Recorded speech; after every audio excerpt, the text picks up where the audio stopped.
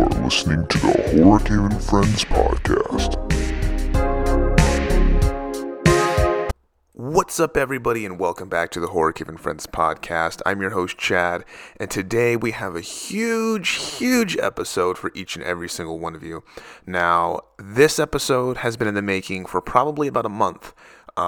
If you've seen my Instagram stories and all my posts and everything, I've been trying so hard for the past couple of months to get a guest on, but as you know, we had a writer strike and all that stuff, so it was really impossible.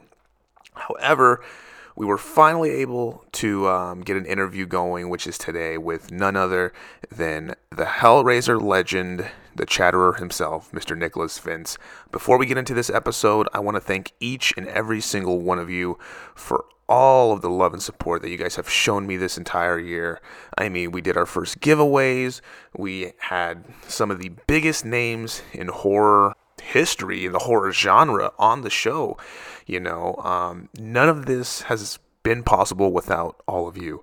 Thank you all so much, and cheers to 2024. Enjoy this episode, a special interview with Nicholas Vince. All right, we are back, ladies and gentlemen, with a very special guest. You may have seen him in films such as Hellraiser, Hellraiser 2 Hellbound, Nightbreed. Ladies and gentlemen, Mr. Nicholas Vince. Mr. Vince, thank you so much for joining us today.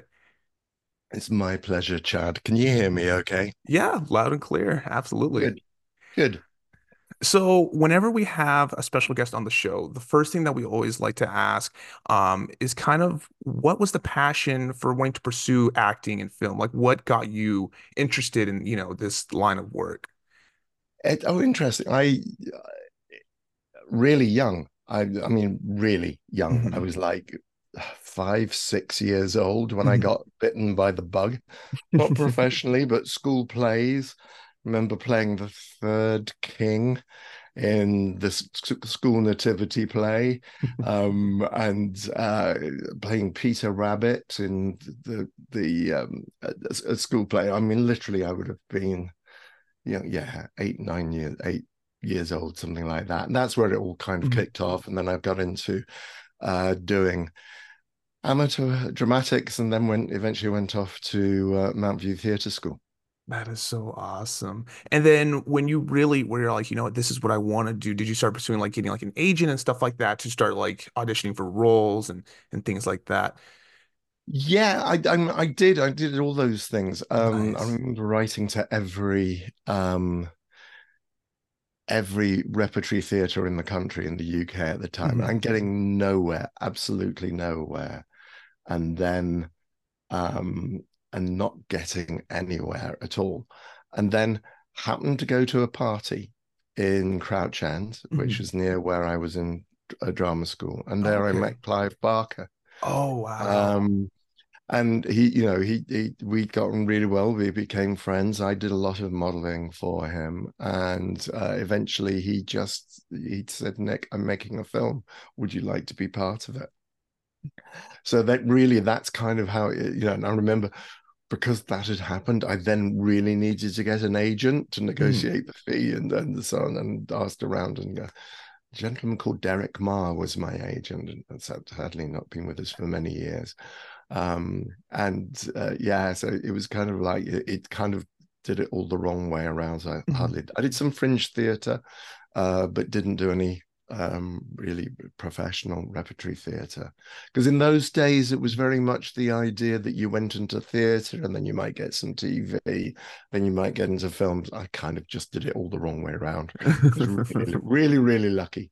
But that is so amazing. So you met Clive, and is that, of course, that's the role that came, with Hellraiser, Mm. and that all came about and everything. Did you know that you were going to be such an integral part, being a Cenobite in that movie, or was it kind of like, oh, I'll play whatever Clive needs me to, type of thing, or did he kind of discuss a little bit about what you were going to do in the film? He it's really well, okay, did I know how integral the Cenobites were going to be to the film? No, not really, Mhm. probably, because I mean, you had Andrew Robinson, you had Claire Higgins, had Ashley. That's who the film is about. I think Right. Doug Bradley, this is, Mhm. telling me that I think the Cenobites are on screen for no more than 8 minutes in total, and I think my screen time is literally measured in 3-4 minutes that you actually get to see him. Mhm. But I think it was when I saw the makeup, the sculpt Mhm. of Chatterer, and I thought, oh, that is really very, very cool. That is really unusual. I don't remember seeing anything Mhm. like this before in horror films. So yeah, I think I I think what I did was I read The Hellbound Heart, the novella on which Hellraiser is based. And I remember reading that and going, how much has he mentioned? How much is Chatterer mentioned? So, I mean, I knew I had no lines. I knew it was a kind of a very small, it was a small part Mhm. in terms of Warrior, but just, incredibly lucky that it's still, we're talking about it 37 years later. Absolutely. Yeah. That is amazing. And I have to ask, like the whole makeup and the costume and everything, was it hard to see out of like everything? Like I can only Couldn't imagine. really see at all. I really couldn't see it. This is something I explore in my the recent film I've been working on, I Am Monsters. Literally, I mean, if you do that with your hand, that's how much I could see. Wow. Cover your right eye, just that's all I could see. Wow. Um, so it was therefore, I remember talking to an enthusiast at a convention. He said it was a very measured performance, Mr. Vince. And I thought, yeah, because I could hardly move. It was just so restricted. But funnily enough, it was, I think because of that, it became very restrained, and weirdly, I think he had more power because of that. Absolutely. There's more strength by just being very, very still, hardly moving.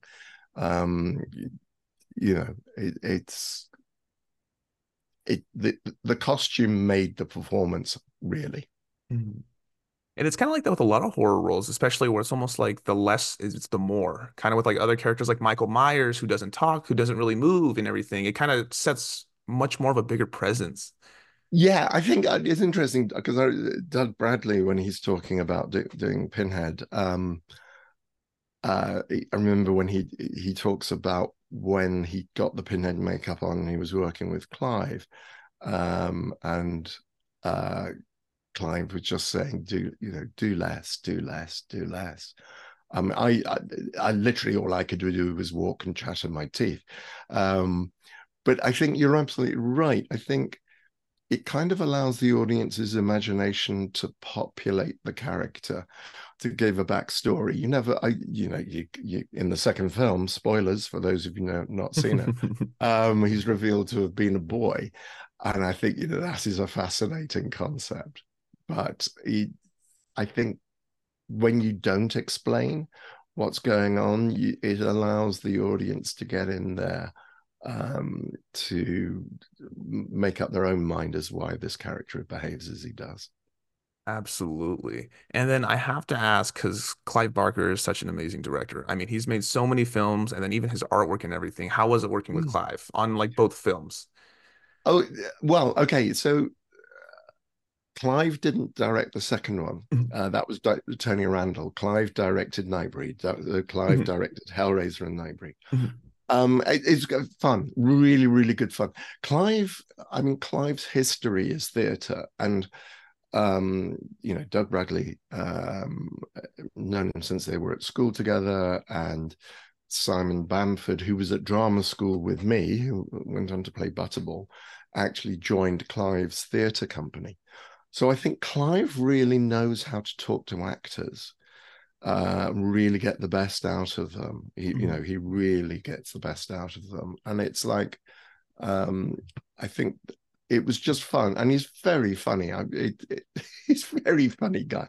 He's a very witty Mhm. person, and I think he also surrounded him with very funny people as well. So we had a lot of fun. Um, but working with Clive, yeah, he listens, but he has a very clear vision as to what he wants. Mhm. Um, so that, yeah, that really helps. That is amazing. And then it's so crazy, like how you're saying too, is like how we're still talking about this movie years later and everything, and how much it's such a huge integral part in pop culture. I mean, the Chatter is still alive. I'm not sure if you're aware, but he was actually brought into a video game. I want to say a couple months ago, Dead by Daylight. Dead by Daylight. It was actually, I think it was slightly earlier. I think it was earlier last year. Yes, it Hmm. was somewhere.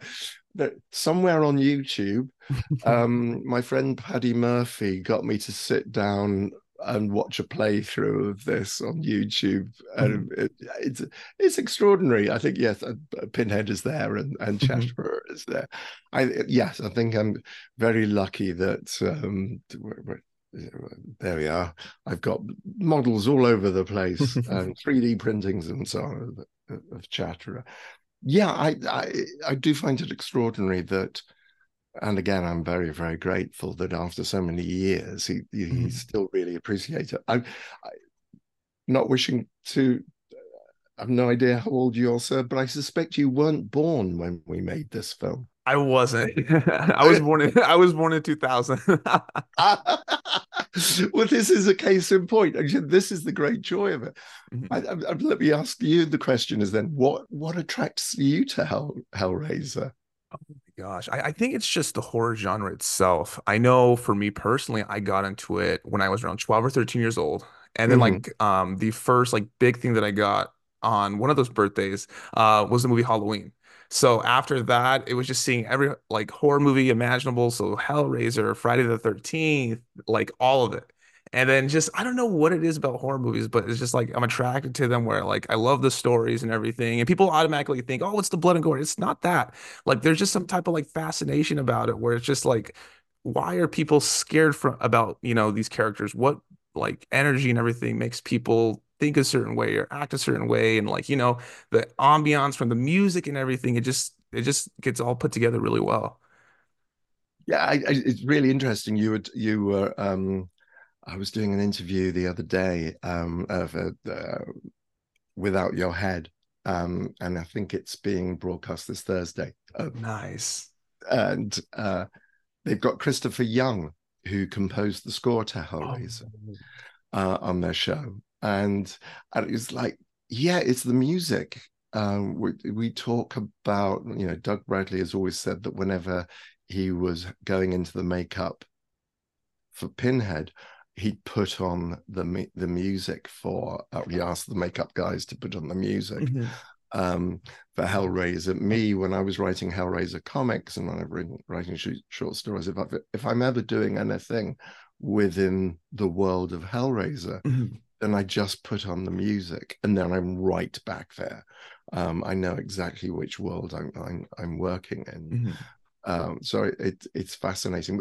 But also, I find it interesting. You say Mhm. it's not the blood and the guts. I mean, that's obviously Right. part of it. I Right. Yeah, I talk about intelligent horror. I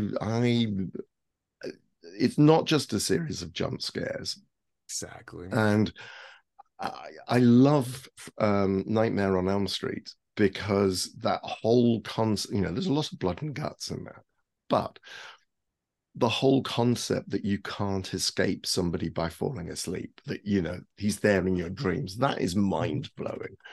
um Hellraiser is about, it's a love triangle between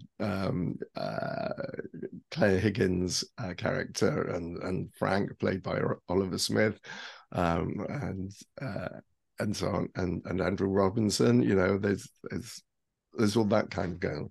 I Mhm. think if it's always horror at its best, I think deals with love, death, and sex.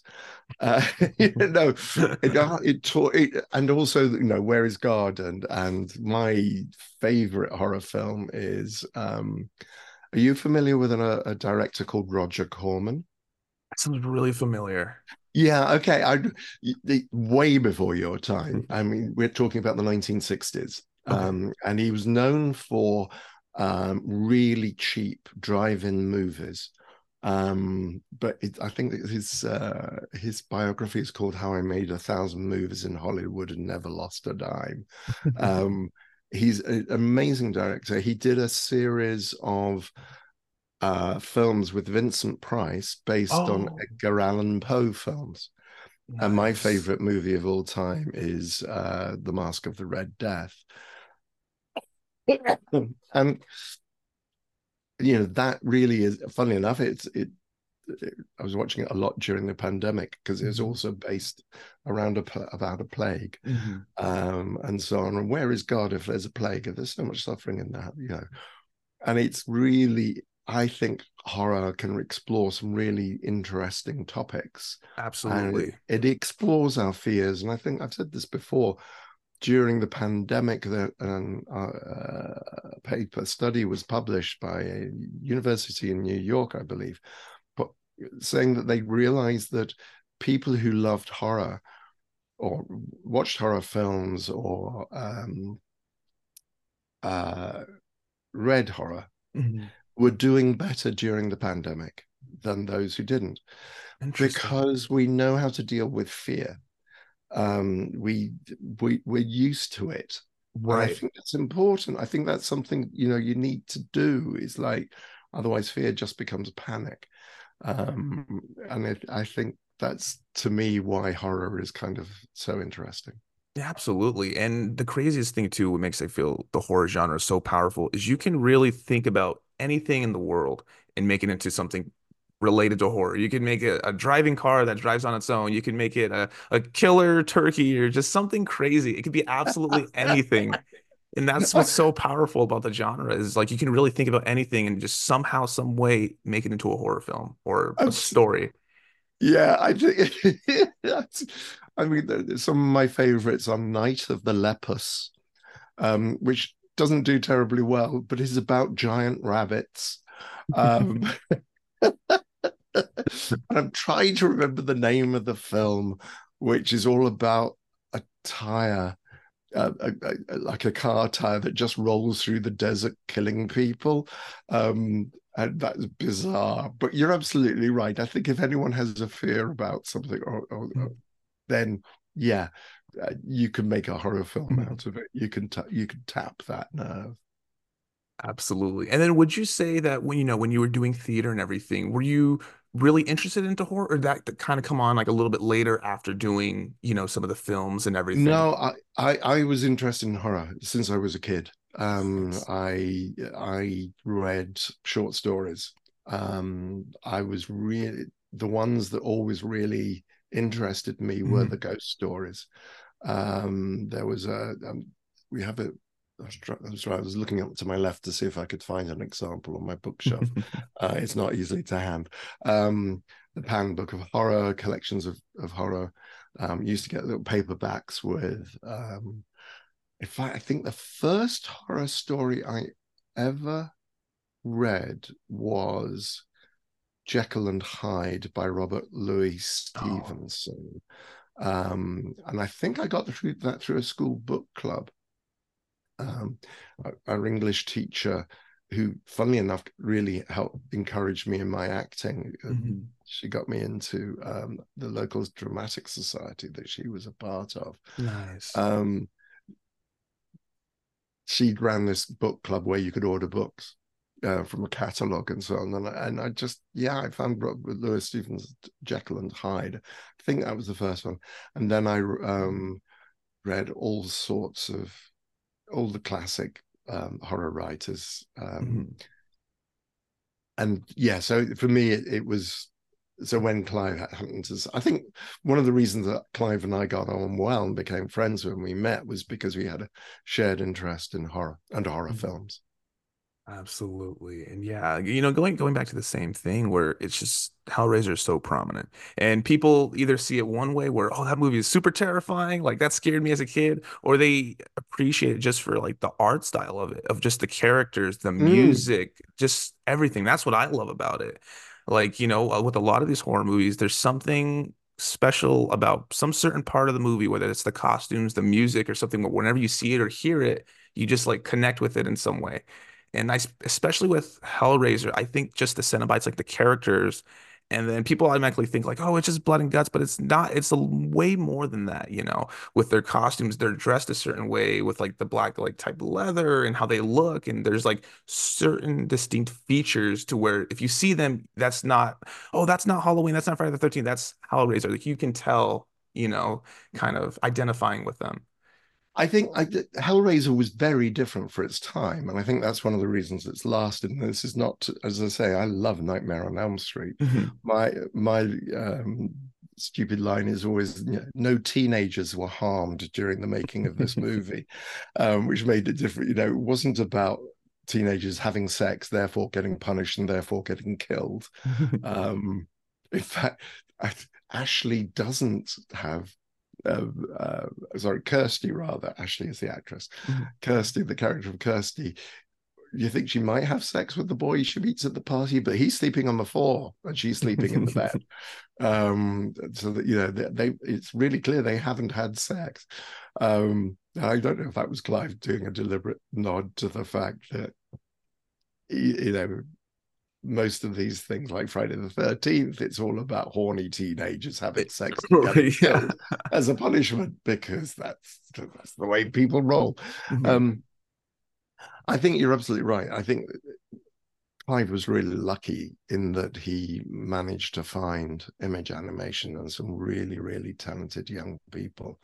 And they were young. I mean, they were like late teens, early 20s, the makeup guys, mostly. I mean, some of them are older, some of them were in their 30s, but a lot of the guys were really at the very beginning of their career Mhm. when they worked on Hellraiser. And then when we came back and we did Nightbreed, the third film, uh, again, we met new guys, and I was thinking about this the other day. One of the makeup artists who worked on Kinski, who I play in Nightbreed, the Mhm. Moonface guy, Mhm. Neil Gorton, went on to create Millennium FX, and he's still doing all the makeup and Wow. effects for Doctor Who, the modern version, the Russell T Davies Mhm. Doctor Who. That's amazing. Mark Coulier has gone, who was his assistant on that, has gone on to win Oscars. It's great. It's wonderful. I really love the fact that you get to work with people at the very beginning of their career and see how they've done many years later. Absolutely. And then kind of deep diving into makeup process, you as an actor, would you say that being in kind of like full character with like prosthetics and stuff like that kind of brings the character to life? Like, does that help you as an actor? Like seeing kind of all the Yeah, makeup and everything? yes, I think that there's always. I mean, obviously with Chatterer, you're making there is a perfect symbiosis between the actor and the makeup artist. Mhm. We we can't survive without the other. You without the beautiful work of Nigel Booth, who did Chatterer, to create. And it's not just the artistic stuff; it's all the practical stuff to actually make these things work. Absolutely. Um, they it really you inhabit that character with Chatterer. Now with Kinski, it was different because I could hear, speak, and see when I was Hmm. wearing Kinski. But and that way, uh, I could just look in the mirror and I knew who Kinski was. I could see Right. him, you know, because it took 5 hours to put that makeup on. Wow. So I was sitting there watching it take shape. Um, I have to point out, I was sitting in a chair.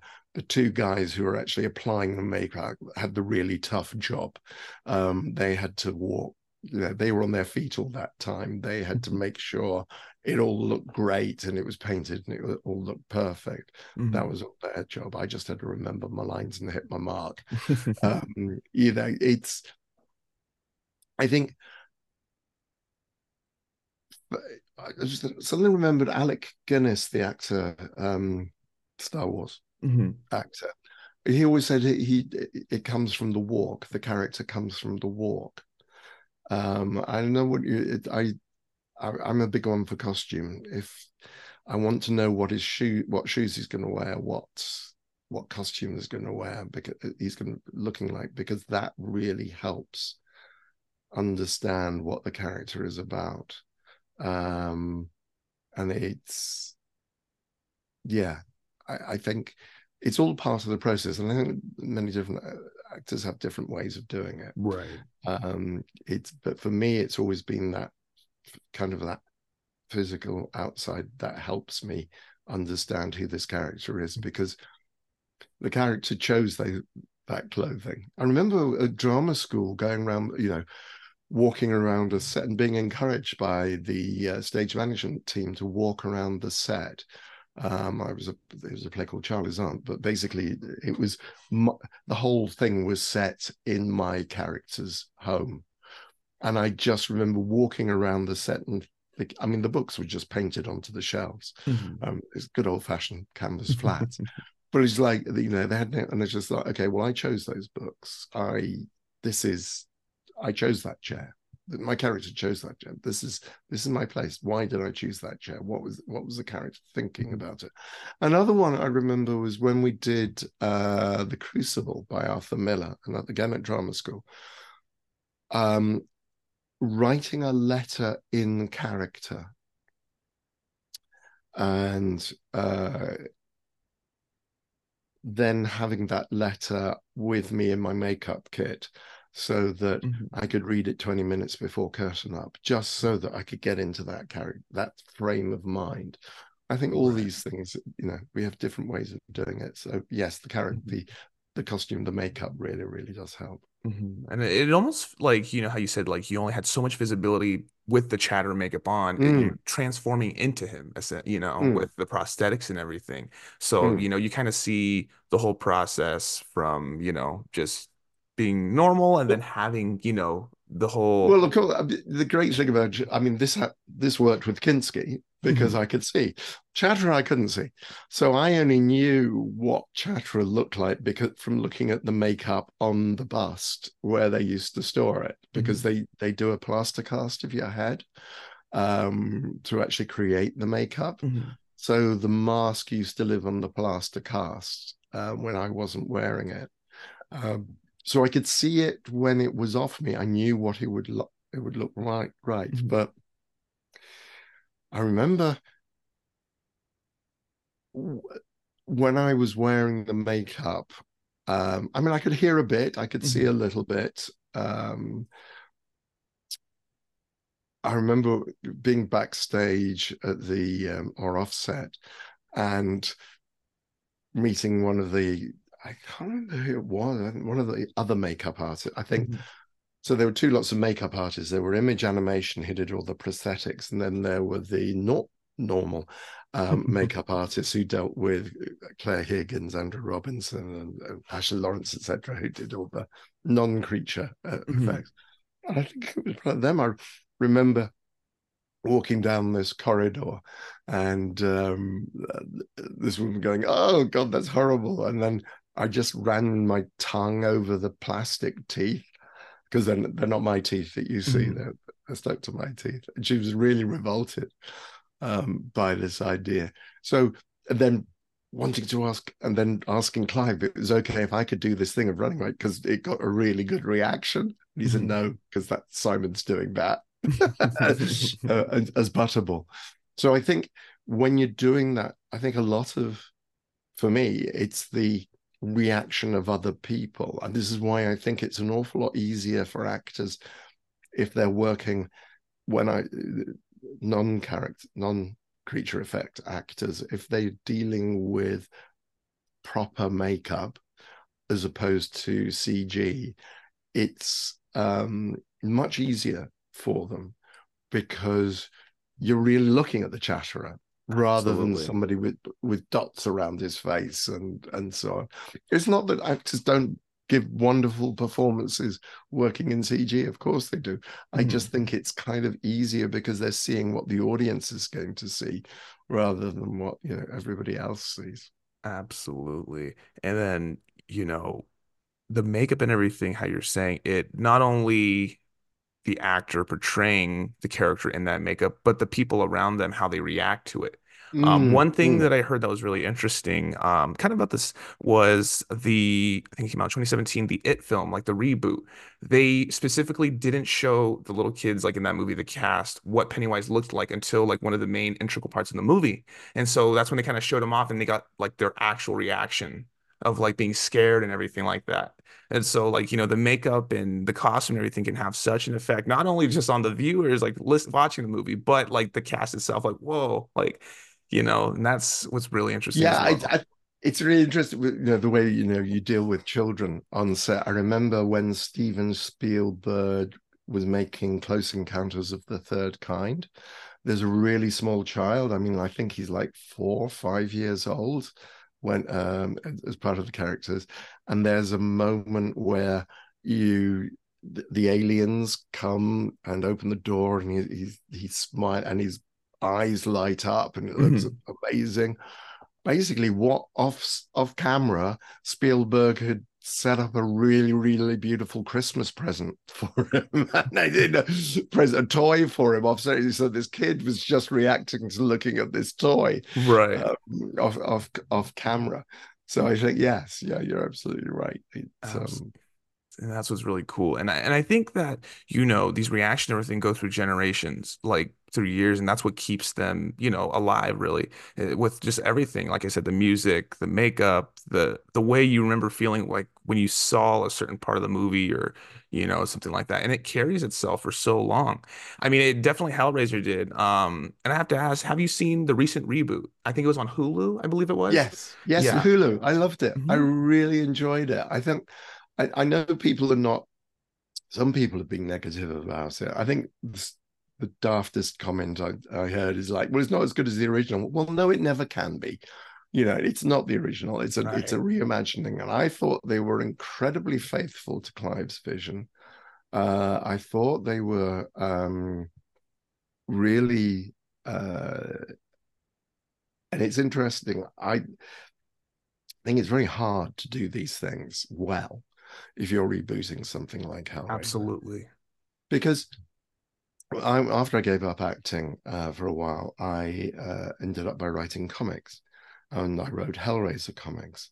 Now the thing was to do not do the it. Somebody finds a box, opens it, and the Cenobites come. That is your story. Mhm. You've got to do something apart from that. You've got to do Absolutely. something very different. Um, you've got to try and find. So I thought that was really interesting. I've heard people say, "Oh yeah, but they're all kids, not adults." Well, yeah, okay, fair enough. So they're teenage. Yeah, they're younger than It's not. And again, this is what I think made Hellraiser stand out from a lot of the films going on at the time. It wasn't about teenagers and fighting a monster or trying to escape the monster. Right. This was about adults, and this was about grown-ups. Um, I really liked the uh, I really liked that. I thought it was I particularly liked the fact that they really took the phrase lament configuration and this idea that there were other configurations. Mhm. I thought that was a really interesting idea. That is really cool. And I have to And add, oh no, go ahead, go ahead. sorry, my wonderful husband has just given me a glass of water to help my voice. Um, uh, I can't remember what I was going to say now. You ask your question, it'll probably come back to me. But in Hellraiser or even just Nightbreed, any film, that you've worked on and everything, what would you say has been like your favorite part just about the whole process of just filming, it just like in general. It's really difficult to say your babies.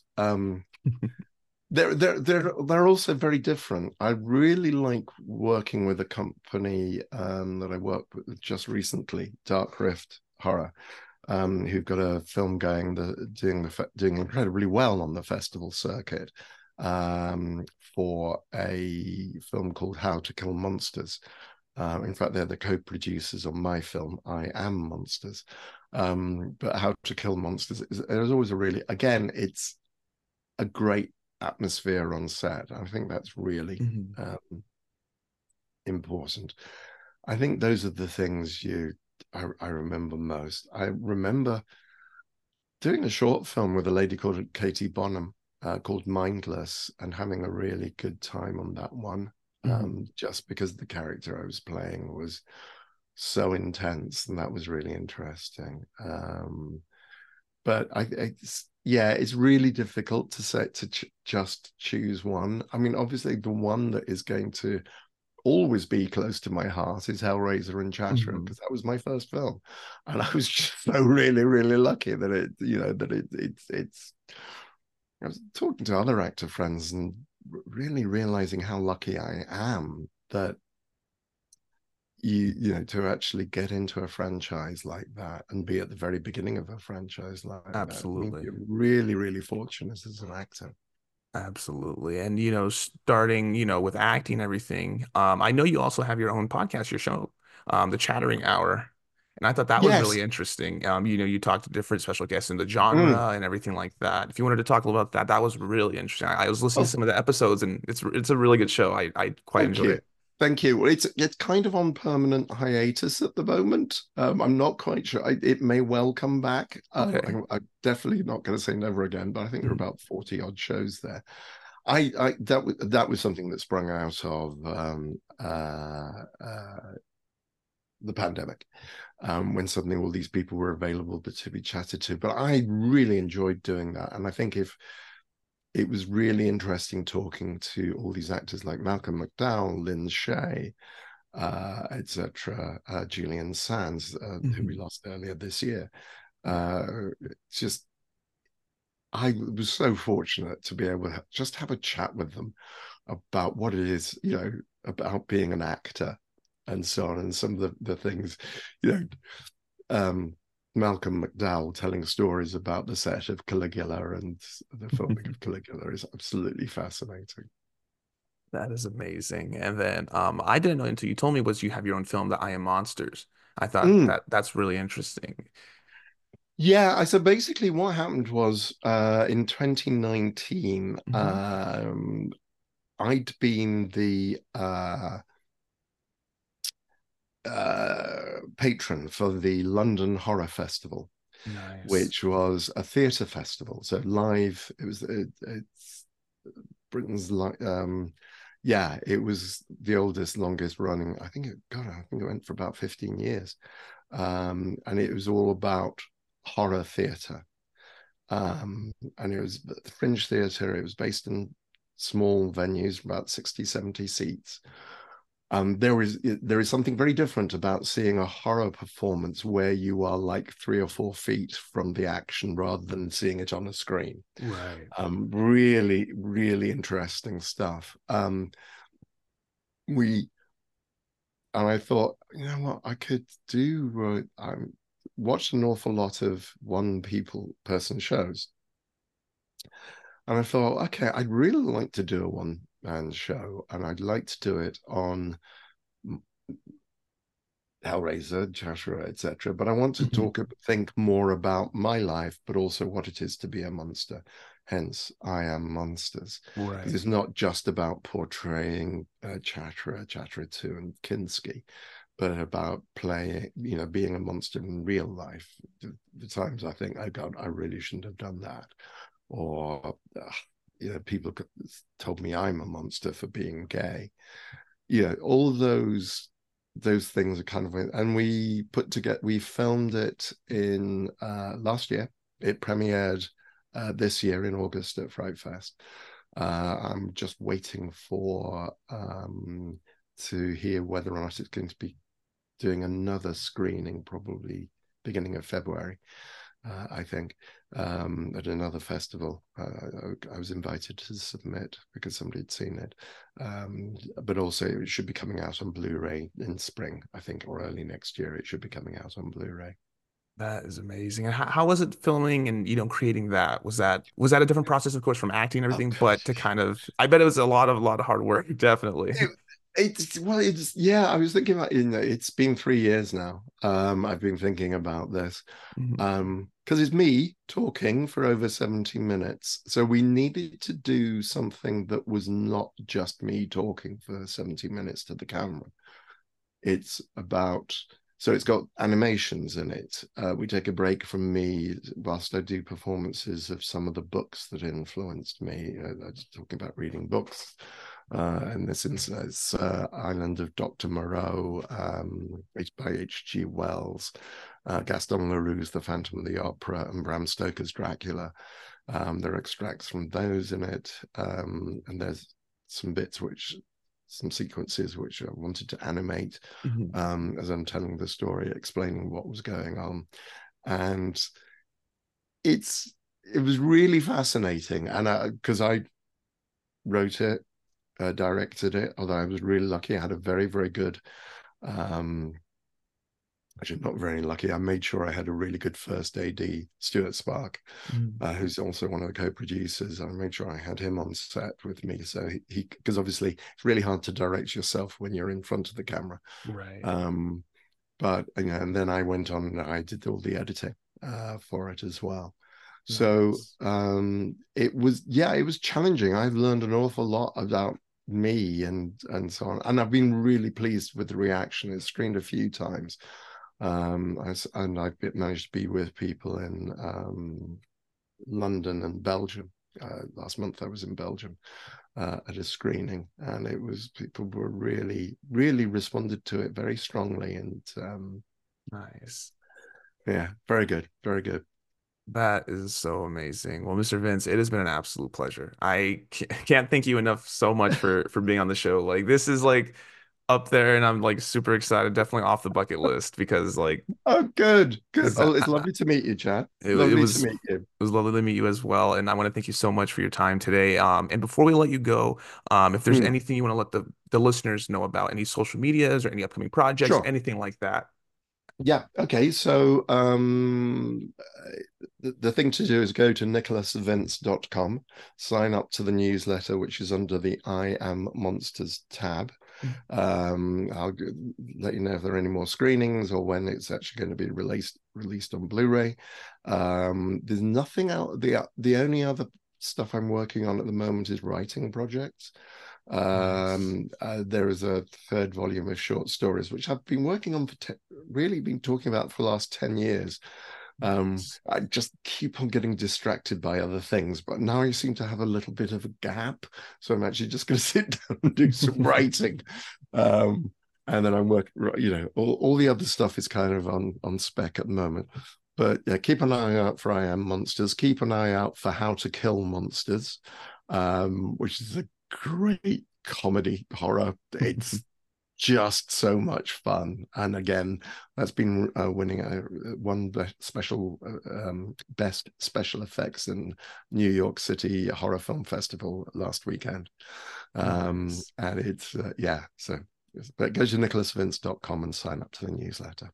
Perfect. Mr. Vince, thank you so much. This has been a joy, and I thank you so much for taking your time to be on with us It's my today. pleasure.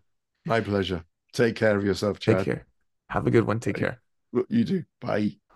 All right, folks. So that is going to conclude our interview with the extremely talented Nicholas Vince. I want to thank Mr. Vince so much for being on the show with us today, for telling us all of his amazing stories from, the process of becoming the Chatterer to what got him interested in this amazing film industry.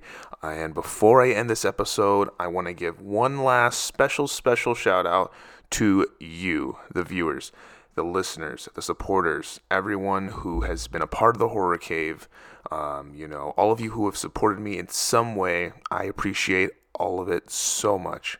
Thank you all for being there. Thank you for supporting the content this year. Every single thing that all of you have done, thank you so much. This year has easily been the biggest year for the podcast. Specifically, I mean, just the Horror Cave in general. We've had some of the biggest names in the horror genre on this year, and it still blows my mind that it was made possible because of all of you.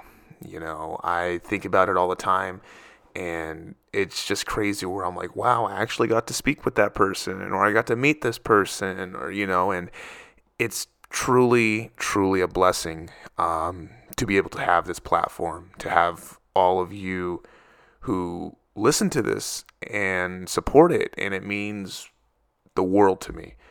And I thank you all so much. I look extremely forward to what 2024 will bring for us, and I will catch you all on the next one on that note. Take care. Happy holidays. See you all in the next year. Bye-bye.